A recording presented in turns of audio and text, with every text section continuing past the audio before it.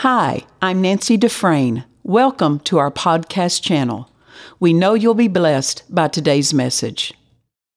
Welcome to another broadcast of Jesus the Healer. I'm Pastor Nancy Dufresne, and I'm so glad to be with you today.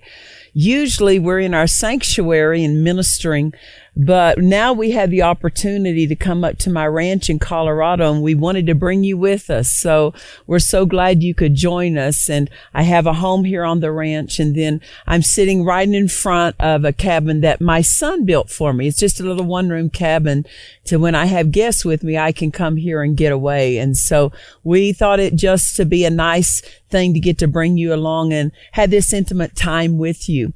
Grab your Bible if you would and follow along with me. If you can, let somebody else know that we're on, and maybe they can join us as well. Turn with me if you would in your Bibles to Hebrews chapter 11. And today we're going to be ministering along the subject of faith, because there's few subjects that thrill me as much as faith does. I so love hearing about faith, being taught faith, because it's so important in the life of the believer. Faith is how we conduct business with God. That if we don't grow our faith, if we don't feed our faith and exercise and release our faith, it will limit how much we can cooperate with God. And Hebrews chapter 11 and verse 6, it reads that without faith, it's impossible to please God. Now think of this. We could even stop partway through that statement and read it this way: without faith, it's impossible. Not only is it impossible, but without faith, God isn't pleased. And when we look at this verse and it says, without faith, it's impossible to please God. Why is it that God isn't pleased if we don't have faith? Because God can only move in response to faith. And He wants to move for us. He wants to meet our needs. He wants to intervene in our lives. He wants to manifest Himself, and He can only do that through faith, because that's His word, that's His law, that's His system, and He won't violate His word. And if we're not exercising faith, then He can't move for us, and He wants to. And so that's why without faith, He's not pleased, because without faith, He can't move and work in our behalf. He loves us so much. He wants to move and work in our behalf, and lack of faith keeps Him from doing that. And so that's why faith pleases Him, because it opens the door to Him being able to manifest Himself and work in ways that we need Him to work in our lives. And so I so appreciate the subject of faith, because our faith is what gives God permission in our lives. God won't do anything uninvited.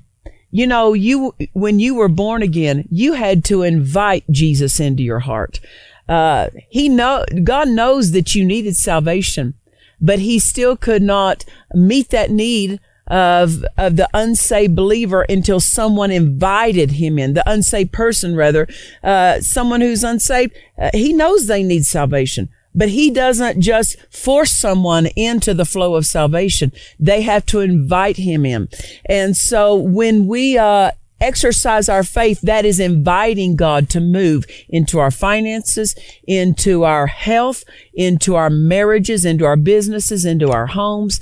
And so it's faith that gives God permission to work in our behalf. And that's why faith is so pleasing to Him, because without faith, we cannot even conduct business with God. We can't receive what heaven has for us. Faith comes one way. Faith comes by hearing, and hearing by the word of God is what the word tells us. So many times people are praying for God to give them faith. Faith doesn't come by praying. As we feed on the word, faith comes into our spirits. It's a commodity of the word. And so as we feed on faith, faith comes into our hearts. And you know, as faith comes by hearing, don't make the mistake by thinking that faith is released by hearing. Faith comes by hearing, but faith is not released by hearing. Faith is released by what we say and by what we do. Now, we can have a heart full of faith, but if we never release that faith, it will never benefit us. So it's so important that we not only get faith and we feed our faith, but it's also important that we release that faith, because that's when we're going to see the movement of God be able to enter our life. And so faith comes by hearing, but faith is not released by hearing. It's released by speaking, and it's released by acting on the word. So as we speak the word, as we speak things in line with the word, faith is spent, and then God meets that faith. And then as we act on the word, then God meets those actions of faith. His power meets those actions of faith. So if you're believing God for finances, you can feed on the word of what God says, that he'll supply all your need, but it's not enough to just believe it. We have to speak it.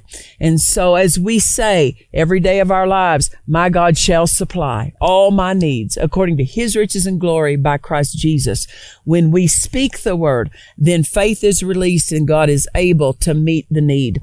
Also, we want to see something about faith today, that faith has several actions connected to it. First of all, when you have faith in your heart, you have to release that faith. So that's the first thing. After you've received faith into your heart through feeding on the word, that faith has to be released. That's called believing. That when you believe God, you're releasing your faith. After you release your faith, you have to, what we call, fight the good fight of faith. What's that mean? You're standing your ground. Because once you release your faith, there is many times a passing of time before what you're believing for comes in a manifestation. So you release your faith, and then there's the time that your answer manifests. What are you going to do in that period in between? Once you release your faith and before that answer shows up, you're going to be fighting the good fight of faith. You're going to be standing your ground. Well, what's it mean to fight the good fight of faith? It means that you're going to continue to release your faith. You're going to speak words that are going to allow God to continue to move. You know, the Holy Spirit, when he hears words of faith spoken, he immediately begins working and performing in our behalf. So every day that we speak words of faith, he is a performer, and he performs those words that he hears us speak. Now, if we don't release faith and he doesn't hear words of faith from us, then he has nothing to perform. And so every day from the time we release our faith, what we do is we say, thank you, Father, that your power is working to meet my need. Whether it's for healing, whether it's for finances, whether it's for favor, whatever it is that you're believing God for. After you've released your faith, from then on until it manifests, you say, thank you, Father, that your power is working to bring my answer into manifestation. You are releasing faith as you do that. You know, worship and praising God is one way that you release faith. We can release faith as we confess the word. We can release faith as we worship and praise. We can release faith as we sing songs of praise to God. And so we have to make a conscious effort every day to release our faith. Dr. Lester Sumrall, who was a precious man of God that was our pastor for many years, he made this statement. He said, faith must be reborn every day. So he's letting us know that we can't live off of the faith we released yesterday only. We need to be releasing our faith every single day, feeding our faith and releasing our faith. And so once we pray and we release our faith for God to meet our need, from then on we continue to express and release our faith as we worship and praise and thank God for our answer that's on its way. From the time you first released your faith until the time your answer manifests, that's when the enemy is going to be active against your faith. He's going to try to sway you away from what you released your faith for. And so he will bring all kinds of accusations against the mind. He will let you know. He'll accuse your faith of not being enough. He'll accuse you of that it's not going to come to pass. He'll bring to your thoughts other people, other Christians who didn't receive their answer. Well, that has nothing to do with you and God. So the devil will use everything he can, every strategy he can, and he uses those strategies against the mind. There's not faith in your mind. The faith is in your heart. So don't let the accusations that the devil brings against the mind cause you to cast away the confidence that you have of the faith in your heart. So while you're standing your ground, while you're waiting for your answer to come into manifestation, you are going to have to fight the good fight of faith. And how do you do that? You speak the word. The fight of faith, the good fight of faith, is simply a fight of words. When the devil says it's not going to come to pass, you answer him back and you say, it shall come to pass. I have God's word on it. And that is called fighting the good fight of faith. Now, the Bible calls it fight the good fight of faith. Why is it a good fight? Because it's a winning fight. That if you will continue to release your faith in the Word of God, that it will always overcome any opposition, any threat, any suggestion that the devil would bring against you. So that's why it's called a good fight of faith. Now notice, it's not called the fight of worry. You cannot worry. Once you release your faith, once you pray and release your faith for God to meet your need, and then until that answer shows up, you cannot worry during that span of time, because that cancels out your faith. And worry is the exact opposite of faith. It's not the fight of worry. Will the temptation of worry come? Absolutely, it will come. What do? You fight the good fight of faith by answering that worry and say, Satan, I refuse to worry. I refuse to worry. God is working in my behalf. You just stay in the flow of faith, and your words of faith will help you stay in a mentality to where you carry thoughts of faith. Can I tell you, to live the life of faith also requires you to have thoughts of faith. You cannot allow yourself to think thoughts of worry and think that your faith will be strong.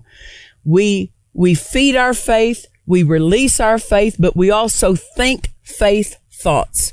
And that is that we refuse to let our mind entertain thoughts that are against the word.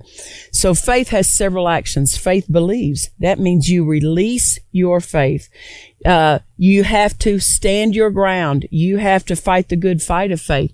And then faith receives the manifestation. When power comes, that power has to be received. If we're worrying or we're doubting, we're unable to receive that power. But once the manifestation, the power comes, we are to receive that power and thank God for it. Now, after we've prayed and our answer comes in a manifestation, I want you to know the fight of faith is not over yet. Just because your answer manifests, it's not over. Faith has another action to take. And this is what I wanted to emphasize today, is that faith has the action of holding fast to what you've received. Every time you receive something from God, the enemy is busy trying to steal it from you. If you've received healing, the devil will launch a counterattack against your body to try to get you to let go of your faith, to try to steal that healing from you. For example, if you've been believing God, maybe you've had pain in your back and you've been believing God, and that pain begins to leave, and over time you recognize that that pain has gone. If you just relax and let go, so to speak, and you relax on your faith, then the devil will certainly, after a period of time, it may be a short period of time, it may be a year or 2 years later, you may sense or feel symptoms try to come back on you. Well, what is that? The devil will launch a counterattack. He wants to steal from you everything you've ever received from God. If he can't stop you from believing God for it, he'll try to steal it from you after you've received it. And so he will launch counterattacks against your family, against your marriage, against your finances, against your health. And so our job is to hold fast to what we have received from God. I remember years ago I was going through a particular test. There was a bombardment on my mind. Have you ever noticed that anytime there's an attack on your life, whether it's on your finances or your marriage, there's also an attack on the mind that accompanies that? Why? Because the devil has to get you thinking wrong so that you'll let go of what God's provided for you. But if you think right, then the devil can't steal from you. So that's why the devil will attack the mind. He'll bring threats. He'll bring thoughts against your mind because he wants you to let go of your help, let go of your faith, let go of your answer from God. And so I remember there was a time my mind was under a great attack. And that's one strategy that the devil will use. And this was probably about 30 years ago. I was a young believer. I had not had much experience with this. And I remember that I had gotten up in the middle of the night. I could not sleep well. I wasn't resting easy. And I got up in the middle of the night and I was sitting downstairs and I had just sitting in a chair and I was talking to God. And my husband got up and he came downstairs and I said to him, I said, honey, would you lay your hands on me and pray? Because I was looking for some relief from this attack on my mind. And so he put his hands on me and he prayed and then he walked out of the room. And when he walked out of the room, the Spirit of God said something to me and it was a rebuke. And he said this, he said, if you're going to believe everything the devil tells you, he will steal from you everything I've ever blessed you with. Now think of that. If you're going to believe everything the devil tells you, he will steal from you everything I've ever blessed you with. So God was letting me know your problem is not that the devil's attacking you. Your problem is that you're believing what he says. Now that caught me. You know, I thought, my goodness, I'm the one being attacked, yet I'm the one being rebuked. Well, thankfully God was trying to help me. He was letting me know the problem wasn't that the devil was opposing. The problem was I was entertaining and thinking about and believing what the devil was threatening me with. And so whenever you receive an answer from God, I guarantee you the devil will come with a counterattack and he'll threaten you and say, you're going to lose that house God gave you. You're going to lose that job, that business you started. He will launch counterattacks. Our job is not to believe it. We are to hold fast to what the word says and to faith so that the devil doesn't steal from us what God has blessed us with. And I will tell you this, strong faith and Bible faith is not only interested in just getting your answer. Bible faith is interested also in holding on to everything you've received from God. Bible faith is a faith that will not give up to the devil, that will not yield over to the devil what he's trying to steal from you and from your life. Everything you receive from God, the devil wants to get it out of your life. Just know that. And so when you hold fast, that is the action that refuses to allow the devil to steal what you've received from God. If you've received healing from God, if you've received financial provision from God, and then all of a sudden that which you've received seems to diminish. Maybe you feel weakness again coming back into your body, or maybe you feel old symptoms coming back. Where's the leak? What is it that's causing what we've received to seem to be diminishing in our life? It is a failure to hold fast. And so we have to make sure that we hold fast to what God has blessed us with. When we receive something from God, keeping it is not automatic. We have to take the action of holding fast to what we've received. I want to read to you. You can turn with me if you would to Hebrews chapter 1 and verse 1. It says this, God, who at sundry times and in diverse manners spake in time past unto the fathers by the prophets, hath in these last days spoken unto us by his Son, whom he hath appointed heir of all things, by whom also he made the worlds, who being the brightness, talking about Jesus, who being the brightness of God's glory in the express image of God's person, listen to this, and upholding all things by the word of his power. Notice this phrase, God upholds all things by the word of his power. What things is he talking about? Well, he just said by whom he also made the worlds. Everything he made in the world, in creation, he didn't just walk off and leave it. He upholds it by the word of his power. What's that mean? He holds fast everything that he has created, he holds fast to it to make sure it remains in the proper working order and in place. Think of the solar system that he put in place. Just think if one planet ever got out of proper rotation, how it would throw catastrophe into the solar system.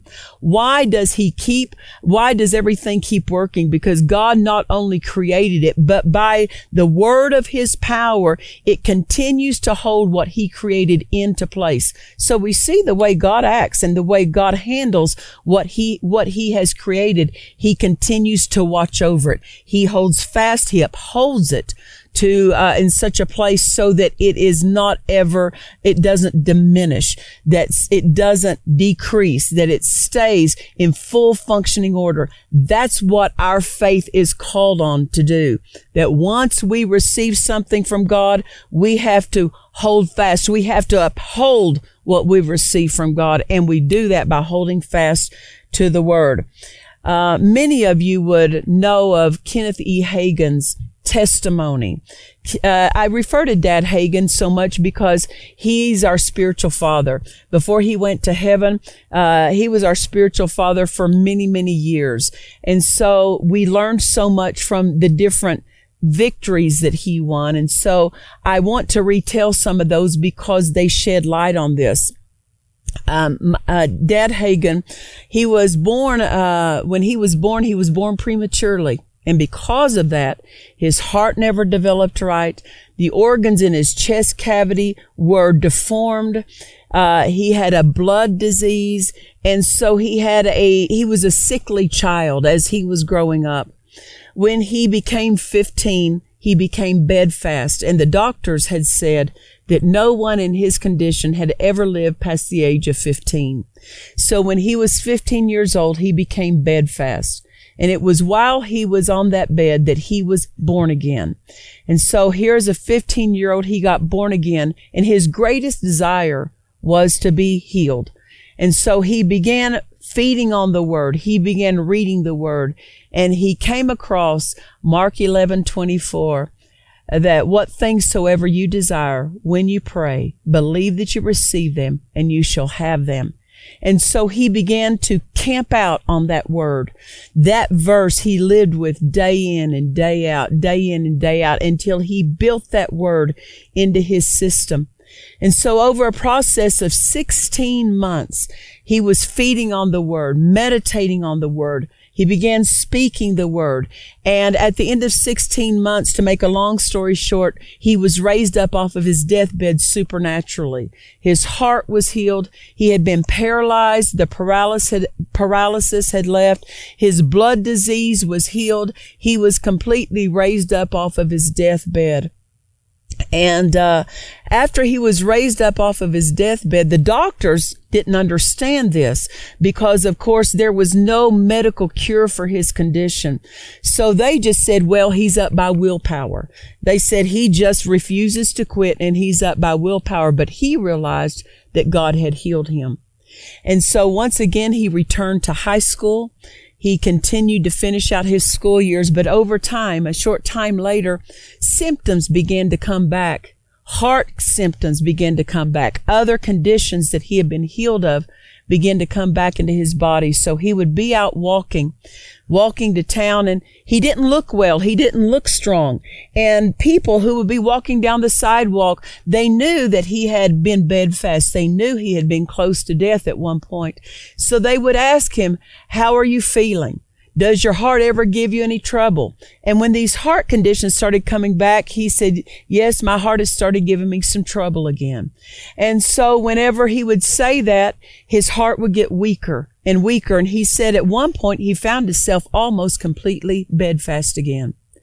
And so he said to God, God, it's undeniable that you had raised me up off of my deathbed. But he said, here I'm having these heart symptoms return to me. Well, you can understand. He's a young believer. He has no one to teach him about healing. The church he had attended as a boy did not preach healing. They didn't believe in divine healing. And so he was believing all on his own, and he didn't know what the problem was. And he found this verse, and I want to read it in 1 Thessalonians chapter 5, in verse 21. Follow along with me if you would. And it reads, "Prove all things. Hold fast that which is good." Hold fast means to hold hard to it. Get a grip on it and don't let go of it. The picture of that would be two toddlers. Have you ever seen one toddler has a toy and the other one wants it?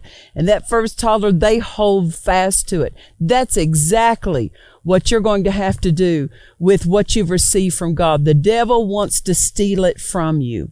Well, how are you going to be able to hold fast? Well, you received faith by hearing the Word of God.